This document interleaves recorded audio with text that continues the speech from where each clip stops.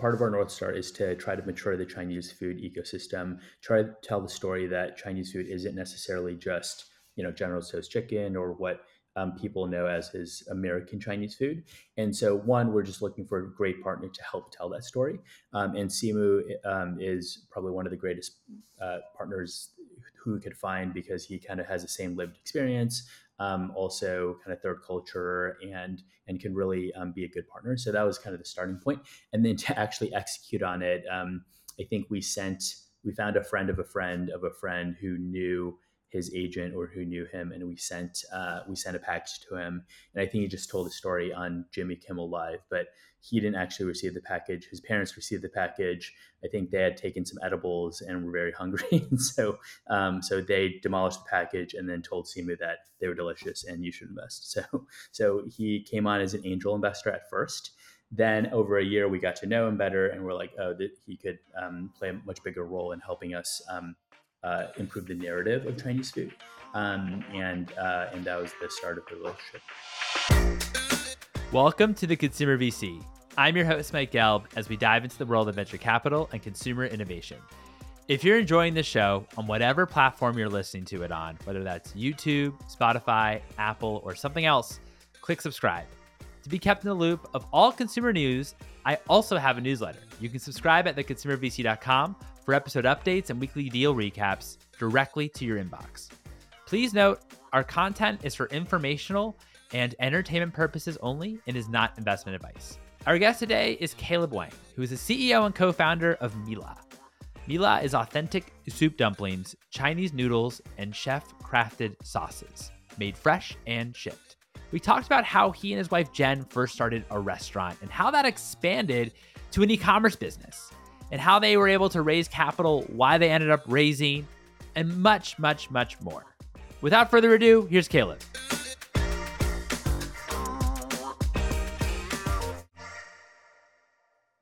Caleb, thank you so much for joining me today. How are you? Doing well. Thanks, Mike, for having us. It's gonna be fun. Yeah, this is gonna be great. We're really excited to talk about your super interesting company, MìLà. Want to start from the very beginning, I guess, with as regards to like soup dumplings. Can you give us a little bit about where the kind of role of soup dumplings is kind of in the Chinese culture, and maybe what like the equivalent food it would be on the maybe American side, or maybe like a different type of cuisine in on your end? Even in Chinese culture, it's a nostalgic food. It's pretty special because it's very intricate. And I would say the comp in the kind of any other cuisine is something that you really can't make at home, that's you appreciate the craft of.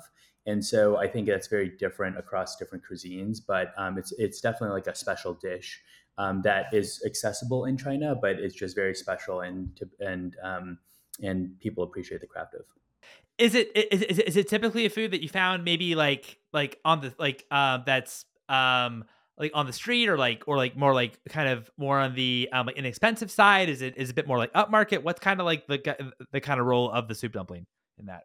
Yeah, it's kind of everywhere. And it's actually funny. One of my favorite places to eat soup dumplings in Shanghai, where it got started, is in the middle of like a really big kind of historic Shanghai park. And there's a restaurant in like an island of it. It's called, it would translate to like Seven Crooked Bridges or something like that. And it's really interesting because the restaurant has three different tiers, all selling the exact same soup dumpling. The bottom tier is very cheap, but the wait is like 3 hours long. And then the second tier is like a little bit more accessible. It's like a standard restaurant. And the third tier, no wait, very expensive, but the exact same food, right? And so all the same, it's purely like a wait and like ambiance time. So I think that speaks to how kind of broad the appeal is. So you could kind of find it anywhere, and it's very common in China, but it's also this premium thing as well. Yeah, no, that's really interesting. I'm a big soup dumpling fan. I really do love like the texture of it, and just it's great. Can't even imagine trying to make one, to be honest with you. It just sounds so freaking hard, and I've seen people do it and everything, but it's unbelievably challenging. So I guess you come from a finance background. Why did you and your wife Jen? Why did you both decide that you wanted to become soup dumpling entrepreneurs? Yeah, I think it was not a planned thing. It was something that we kind of stumbled upon. We had started a restaurant as a fun side thing, and then during COVID, we had saw really good demand online for soup dumplings shipped, and so we decided to start this new company that focused on D2C shipping for frozen soup dumplings. I would say personally, my dad. Had opened up a couple of Mrs. Field franchises when I was young. So I worked in the restaurant space when I was growing up and as a teenager. And so that was like one piece that drew me to it. The second piece is I'd grown up in Shanghai eating like a pan fried version of the soup dumpling, which is my favorite food. And so it kind of was a coalescence of had some really good skill sets that I learned in finance, but this is like a really good passion project that was very culturally relevant. And there was something super interesting about working and maturing the Chinese food industry in America. And so both me and Jen got drawn into it very serendipitously, and it's been a great journey over the past couple of years. So it first started off as a restaurant, and you had it going as a restaurant, and then COVID hits. And during COVID, then you decided to transition or realize that maybe there's a market here on the DDD on the DDC side or selling online. Can you talk a little bit about that kind of transition that you saw, and also too, like going from a restaurant restaurant model to an actual like CPG model when it comes to your dumplings? Yeah, totally. So for us, it was a little bit different. Had started the restaurant as one entity, and that was a fun kind of passion project that we had done with a couple friends. And then during COVID, what we saw is just so much demand on the e-commerce side. So we really decided to lean in, create a new entity, and go after the D2C market. And that grew for 2 to 3 years. And what we found really interesting was there was just not that much good. Authentic Chinese food that people could just get delivered. There's like sit down good dim sum restaurants in select cities, but it's just not accessible across all of the US. And so that's what the D2C market allows to unlock, which is just shipping really good frozen soup dumplings to anywhere's house. Obviously, as we think about a broader market, CPG allows us to make it even more accessible. So there's no like shipping costs. People don't have to buy $100 worth of dumplings. And so that's kind of the next leg that we're growing into starting this year. Was that challenging though on the CPG side? Because I'd imagine you're dealing with then frozen product on the soup dumpling side. Talk to me a little bit about like if there were kind of supply chain challenges when it came to actually when it came to because it sounds to me like it sounds pretty complex because you're dealing with like frozen food products. You're then shipping the frozen food products in like single parcels rather than if you're doing wholesale and you're actually have pallets of it. So you're actually selling a truckload, which actually then might offset you on the frozen side. If you could speak to a little bit on like on the supply chain side too, that'd be really helpful. Yeah, totally. So you're right. It's super complex, and we have a very temperature sensitive product. Think of it as ice cream. So if it's just dips below a certain temperature for an hour, then it kind of goes bad. So we really overinvested in a couple of things, especially on the packaging and logistics side, to make sure everyone gets their soup dumplings. In good shape. So one of the first things we did was we invested in a lot of different warehouses because what happened during COVID is the reliability of the carriers like UPS and FedEx got worse because the just the demand for shipping was so strong. So they weren't able to deliver reliably to the customers as reliable as in years past. And so our solve was just to get more warehouses so you could reach the same areas with more coverage. So we have 5 warehouses that ship products, whereas before 2 warehouses could cover the entire US. So that was the first thing.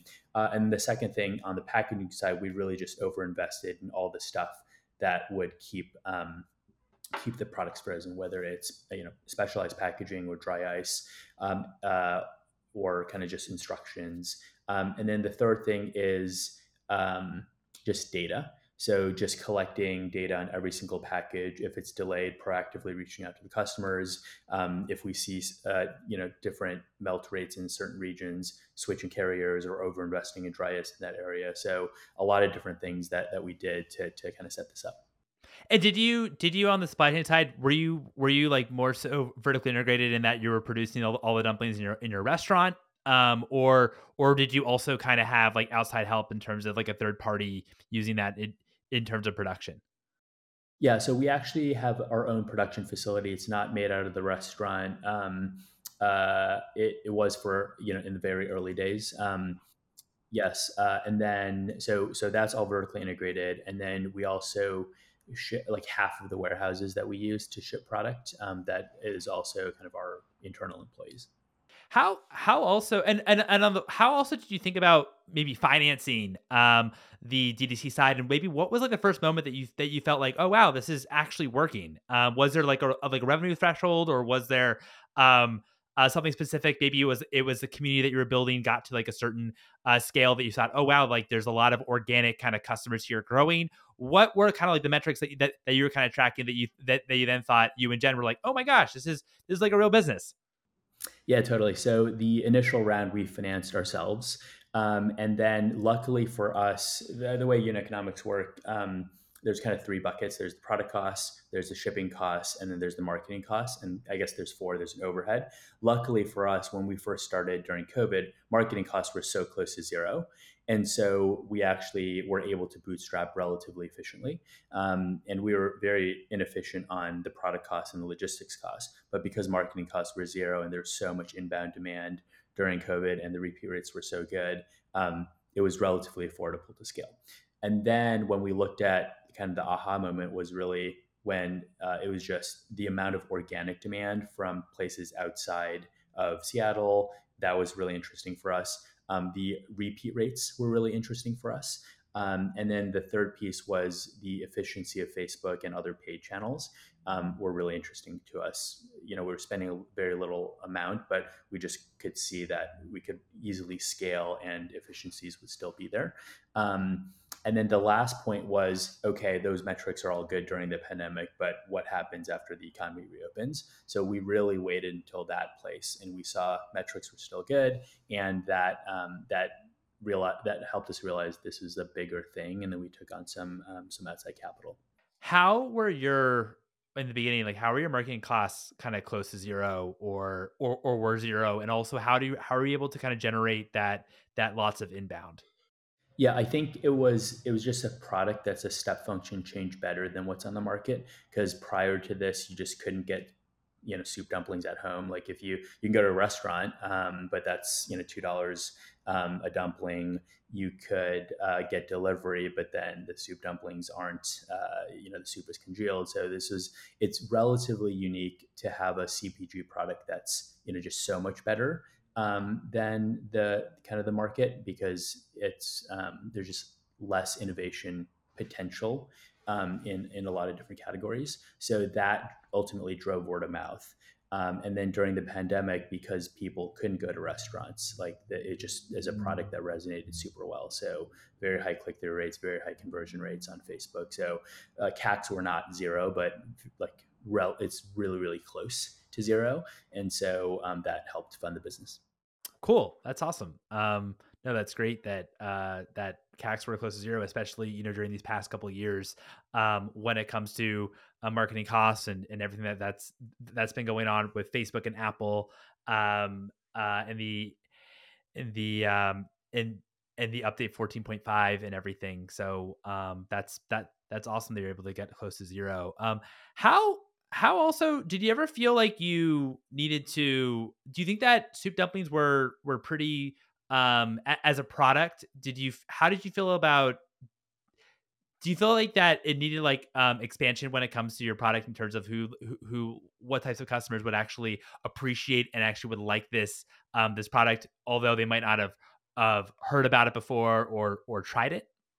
Yeah, that was like kind of a learning process for us. Certainly, we didn't plan for soup dumplings to be a large, SKU or a large market. But I think the answer is enough people have, traveled to China or traveled to the East Coast or been to some dim sum house that they really like this product, and it resonates with enough of the U.S. And so we often look at our customer data and kind of look at where our customers are versus the census, and it looks very very similar. And so, our conclusion is just enough people have tried it, and there's enough love for soup dumplings. So it's pretty broad appeal, which was a positive surprise to us. That's great. And at what point did you? I know that you said that from the beginning you financed it yourself until maybe you couldn't, or it made sense to bring in outside capital. What was your approach when it came to actually raising that capital? And in terms of your first round, at what point were you in your business scale wise? Yeah, so the first round was inbound, and we had gotten a couple inbounds already, and that was the point where I think for our business, like, okay, reopening has happened, unit economics still look strong. We believe that we found product market fit, and there is a big need for something like this, and it's really exciting for us to achieve our vision of making good Chinese food accessible faster, and that was the decision point for raising the round. So initially, it was inbound, and we were call it 3.5 million in revenue at that point. I heard that on the investment side, inbound was helpful. You saw that there was a bigger opportunity here, that you imagined that you can actually build a larger company, and um, that you're still your metrics, even as things were opening up, as restaurants or what have you were actually opening up, that your metrics were still pretty strong. So it felt pretty like a robust business that you're actually building. Yeah, so the decision point for us was we had passed the reopening and the metrics were still good.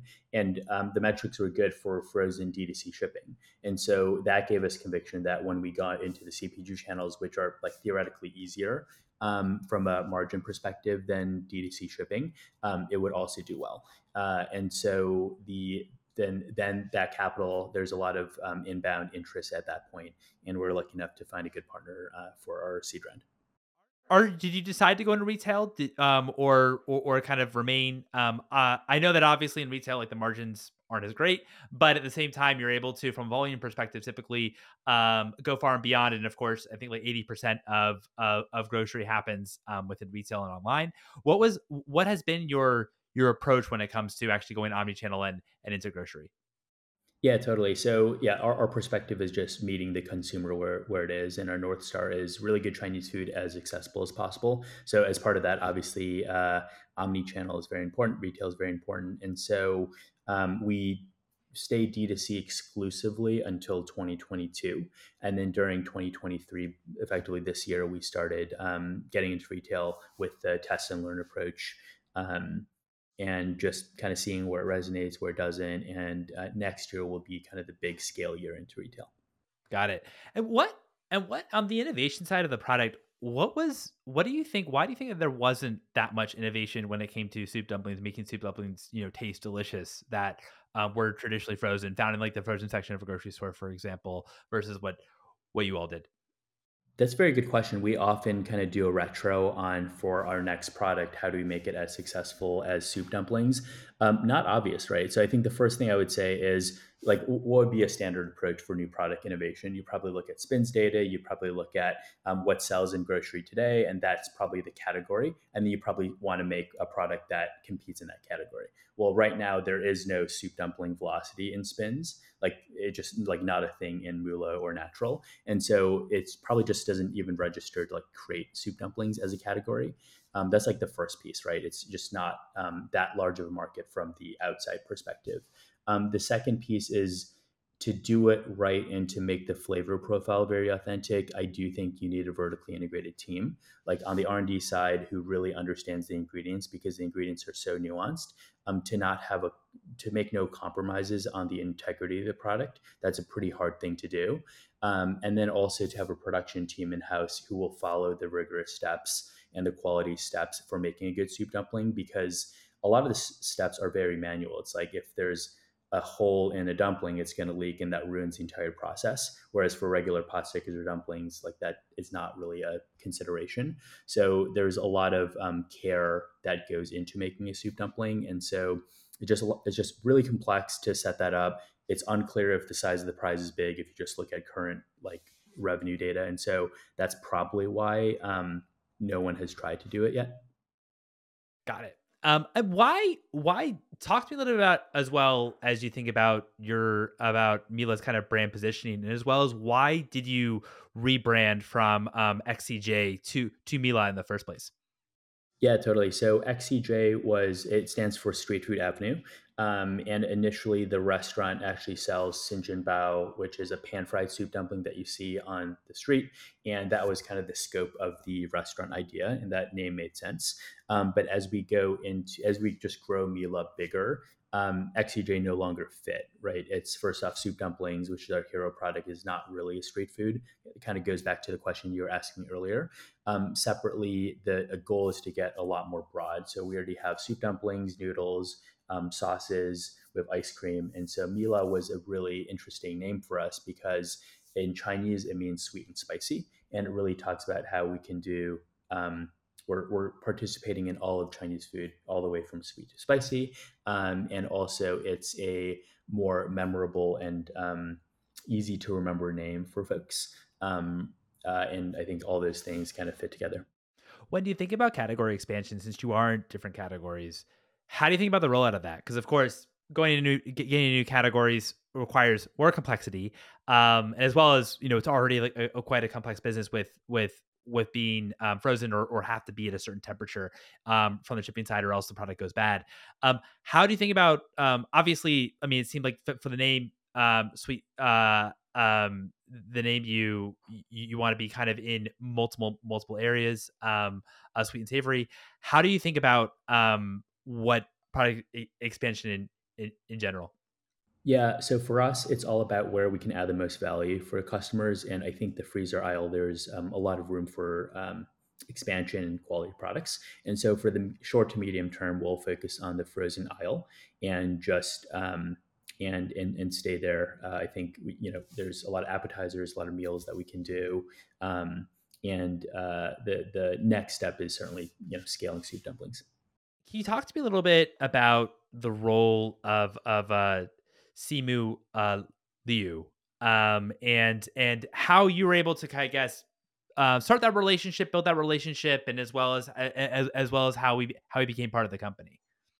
Yeah, totally. So I think part of our North Star is to try to mature the Chinese food ecosystem, try to tell the story that Chinese food isn't necessarily just, General Tso's chicken or what people know as his American Chinese food. And so, one, we're just looking for a great partner to help tell that story. And Simu is probably one of the greatest partners who we could find because he kind of has the same lived experience, also kind of third culture, and can really be a good partner. So that was kind of the starting point. And then to actually execute on it, I think we found a friend of a friend of a friend who knew his agent or who knew him, and we sent a package to him. And I think he just told the story on Jimmy Kimmel Live, but he didn't actually receive the package. His parents received the package. I think they had taken some edibles and were very hungry, and so they demolished the package and then told Simu that they were delicious and you should invest. So he came on as an angel investor at first. Then over a year, we got to know him better, and we're like, oh, that he could play a much bigger role in helping us improve the narrative of Chinese food, and that was the start of the relationship. That's awesome. How also do you think about because most, I believe, like most Chinese products, most Chinese food products, it's typically in the restaurant that they make the purchase, and of course, it's not so much in the grocery store. How are you? Which I know is one of like the big themes in terms of also a big market that you're tackling. But how do you think about also kind of changing people's perception when it comes to Chinese food, and getting them to actually shop for products like soup dumplings and like sauces and other things in store versus only thinking about it in like a restaurant perspective. Totally, 100%. It's a great question. I think there's two elements to it. The first element is I think a lot of ethnic foods, there is a price ceiling associated with it. So, like, hey, Chinese food in particular is like Chinese food's cheap. And then because it's cheap, the restaurant or the food manufacturer can't actually invest in quality ingredients to make it better. And then it's kind of a self fulfilling prophecy where it's like a good, cheap food, but it's like not super healthy or like, there's no high ceiling for that food. So one of the things we're looking to do is change that. And the Simu partnership helps in just telling the narrative and the craft that goes into Chinese food that allows us to invest in premium ingredients to make it kind of comparable to other cuisines. So that's like the first piece. The second piece, and it's our observation that the restaurant market for Chinese food is very large. I think according to Yelp, according to OpenTable, it's called at 8 to 10% of ethnic foods purchased. But in the freezer aisle, it's like 2%. And I think the reason is because the products in the freezer aisle, the quality bar is just relatively low and it doesn't help you replicate the Chinese food experience at a restaurant. And so if you're actually able to make restaurant quality Chinese food, that 2% should become more parity with the 8%. Um, and that's just share creation and incremental velocity to the retailer. I had a previous guest Gail Becker from who was the founder of Cauliflower, and she sold her first product was cauliflower pizzas, and she was saying how getting a freezer is like the most competitive spot in a grocery store because of course there's only limited freezer space. There's only limited amount they can do. I mean, obviously there's obviously limited shelf space in general, but freezer is not. I know that you have like as you mentioned, like a big rollout kind of coming in here on like 2024, but how are we able to kind of get, your brand within freezer, which is a very, very kind of like competitive spot within a grocery store, especially in a category with that, is very much overlooked Chinese food, but to the retailers, are they also seeing that it's overlooked, or what are those like conversations have gone? Yeah, totally. So I think the first thing I'll mention is we have a great team on the retail side to manage those conversations and tell the story. So without them, it would be very hard to execute like this. And in the backdrop, here's kind of the buyer's perspective. Asian food is the fastest growing ethnic channel within food. The freezer aisle is growing very quickly, and this huge wholesale change across all types of food to it's just kind of better restaurant quality food in the freezer. That's a huge theme. And Asian food is like a quickly growing thing, right? So we're playing in a good space right now. And then you layer on top of that, like who are the emerging brands that you want to back? Well, we have a really good social following. We have a really large D2C business. So we're bringing incremental customers to folks. And that's a huge advantage. Then they taste the product and they're like, oh, like it's really good. And then now that we are actually in retailers, our velocity story is very strong. We're performing quite well on spins and in club and in the top kind of 10-20% of SKUs. And so now that we have that data, it's even easier to have these retail conversations. Would you go on Amazon? It's tough to go on Amazon because frozen items don't typically have a home in Amazon. Like people aren't used to buying frozen products in Amazon. Amazon doesn't have frozen Amazon Prime, and so it's just like FBA. not a Got it. yeah, it's just like not a thing. So we've looked in it. We think the revenue opportunity like is just not that big, and the complexity is relatively high. So if we had a shelf stable product, I think we would go on Amazon, but it doesn't really make a ton of sense for a frozen product, at least today.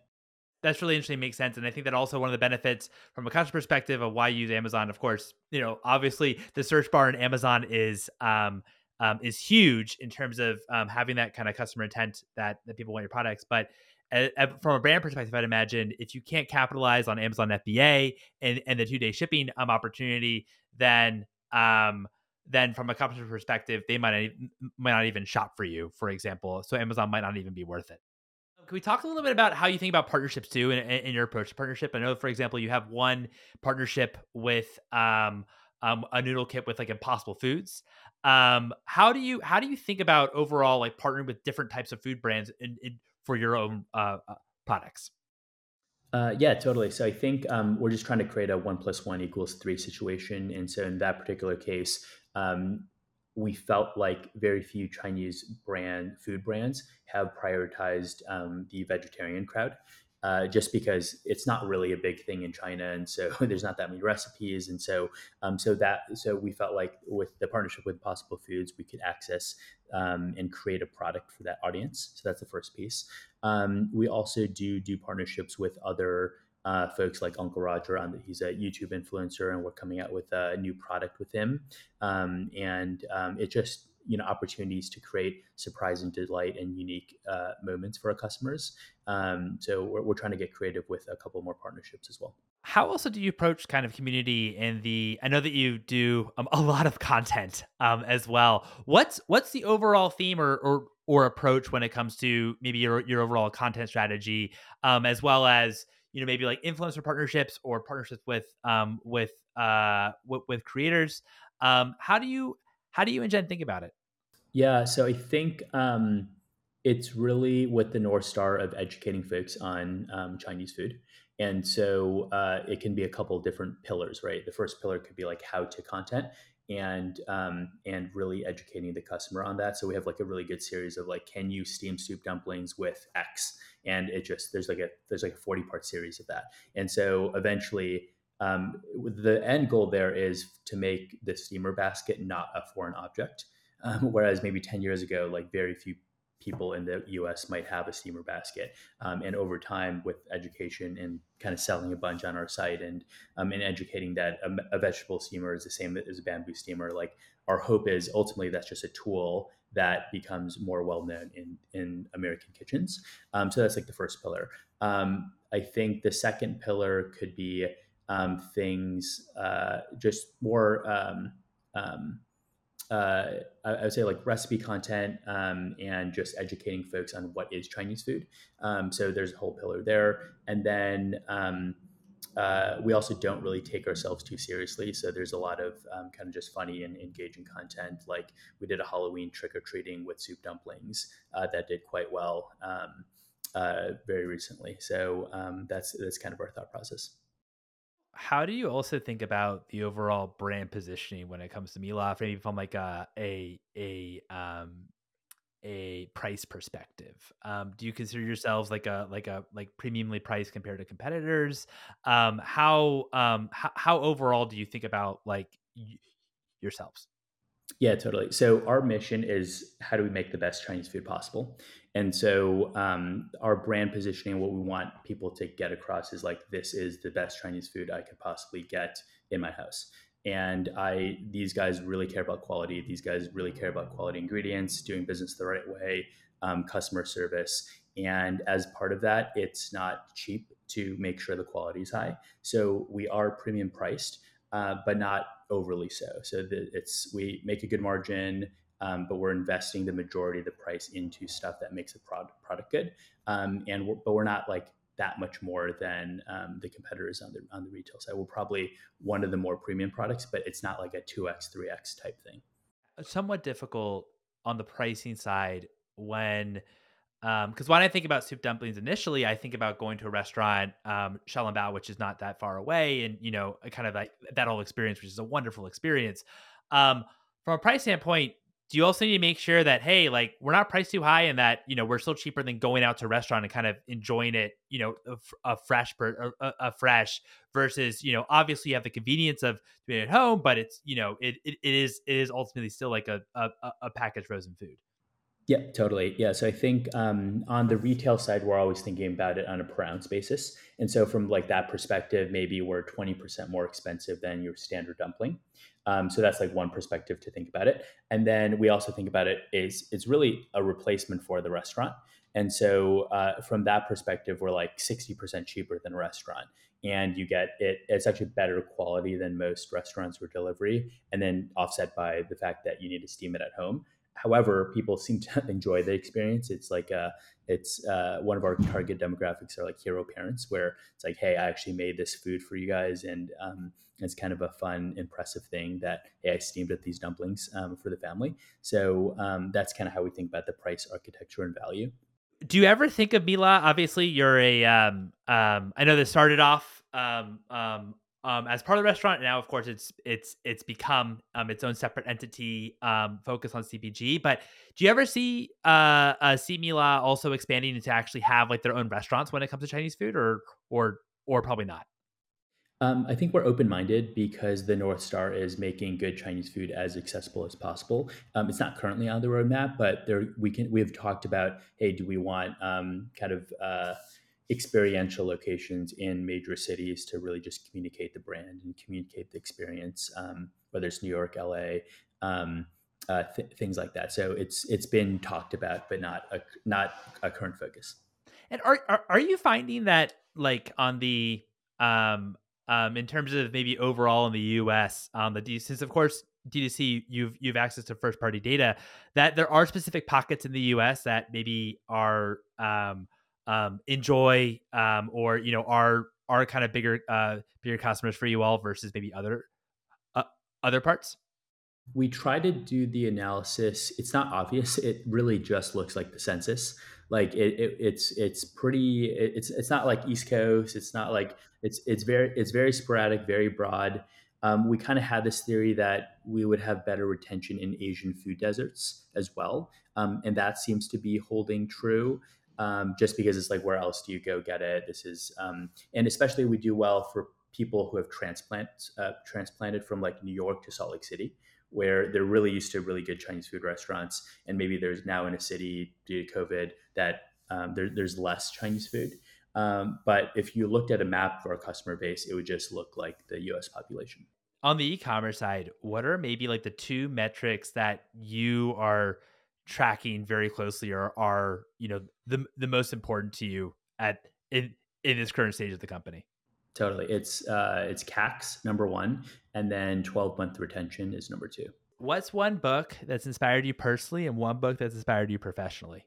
It's a good question. Personally, probably anything that David Goggins writes.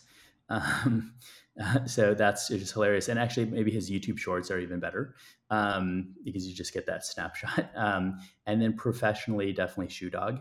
And the whole thesis is like, it just always feels hard, even when they're like big, and they're even signed Jordan, and it still felt hard. So it's like, okay, great. That's just how it is. This is awesome. Well, Caleb, thanks so much for your time. Really appreciate you chatting. Yeah, thanks, Mike. Great questions, and I enjoyed the conversation. And there you have it. It was a pleasure having Caleb on the show. Caleb, thanks again so much for coming on. If you're enjoying this content on whatever platform you're listening to it on, please hit subscribe. That really helps a lot.